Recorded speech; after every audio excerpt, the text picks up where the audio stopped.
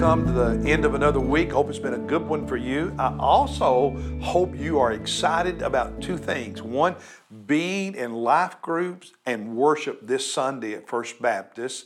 And two, bringing somebody with you who hasn't been to church in a while, or maybe who has never been to church. So pray God gives you an opportunity to invite someone to church, and you be here. Come to worship, come to life group this Sunday at First Baptist Church. Today in our Bible reading plan, we are in the third chapter of the minor prophet Micah. Micah chapter 3.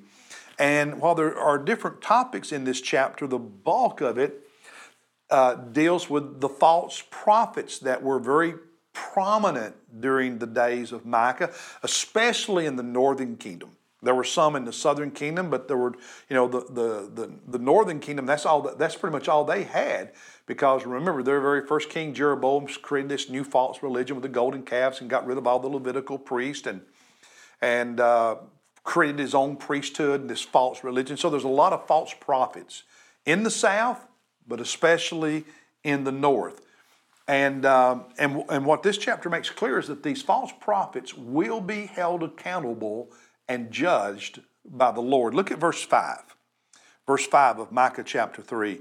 Thus says the Lord concerning the prophets. Now, he's not talking about the prophets of God. He's talking about these false prophets who lead my people astray.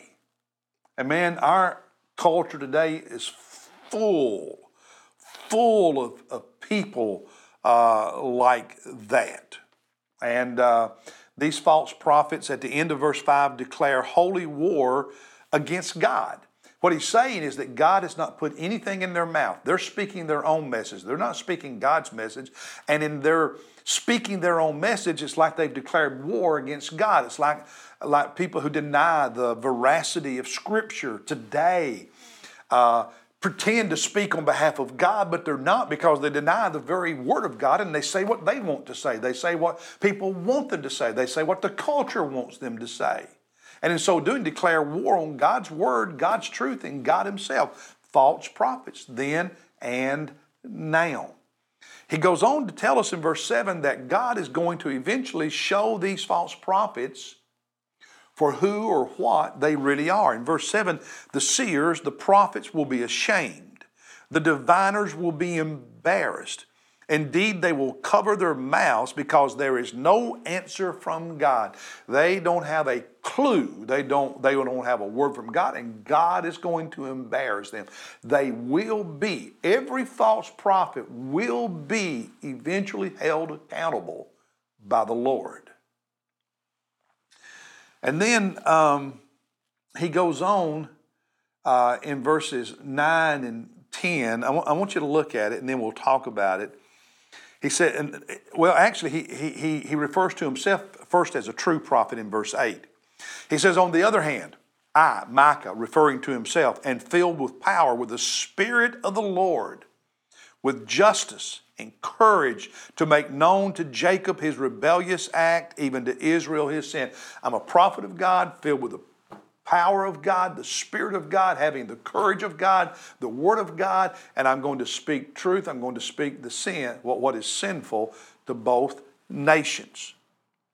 And then he says, here's part of my message.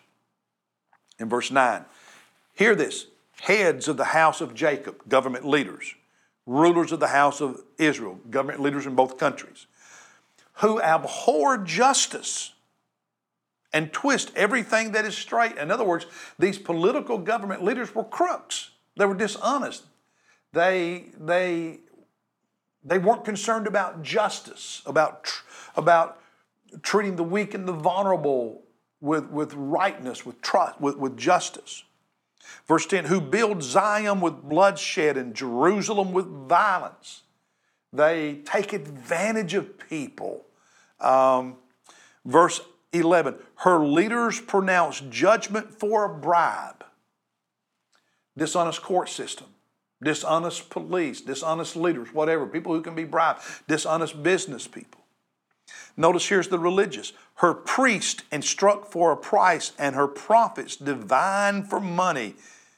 Yet they lean on the Lord, saying, it's not the Lord in our midst. I'm a man of God. but they're only in it for the money. I'm a man of God, but whatever will get them income, whatever will benefit them, they'll say and do. Not true men of God. These false prophets, calamity will not come upon us. Remember, Micah is preaching God's judgment is coming. Destruction's coming to Israel and to Judah. Hosea had said that. Amos had said that. But these false prophets, no.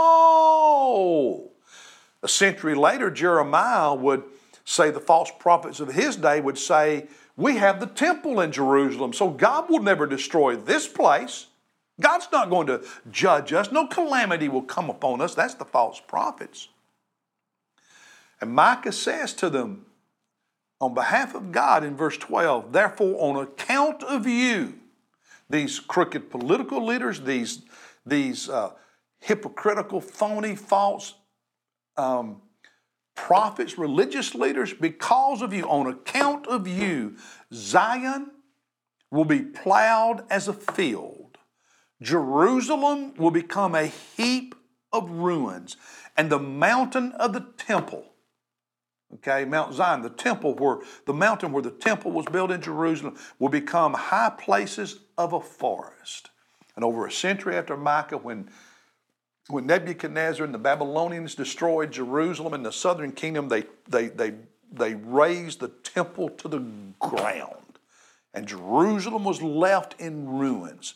70 years after that, when the people of God, a minority of the people of God came back from Persia to Jerusalem, they had to rebuild the city and had to rebuild the temple because it had been totally destroyed by the Babylonians.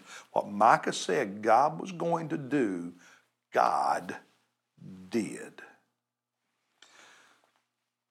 And it's just a powerful message. You and I need to be careful that we don't lie to ourselves and that we don't listen to the lies of false prophets and false political leaders, because they will deceive us and they will tell us what we want to hear.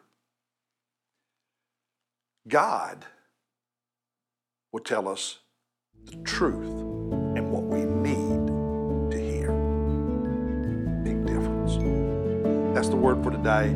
I'll see you Monday with another devotion as we look at Micah 6. And remember, bring somebody with you to church this Sunday. God bless you.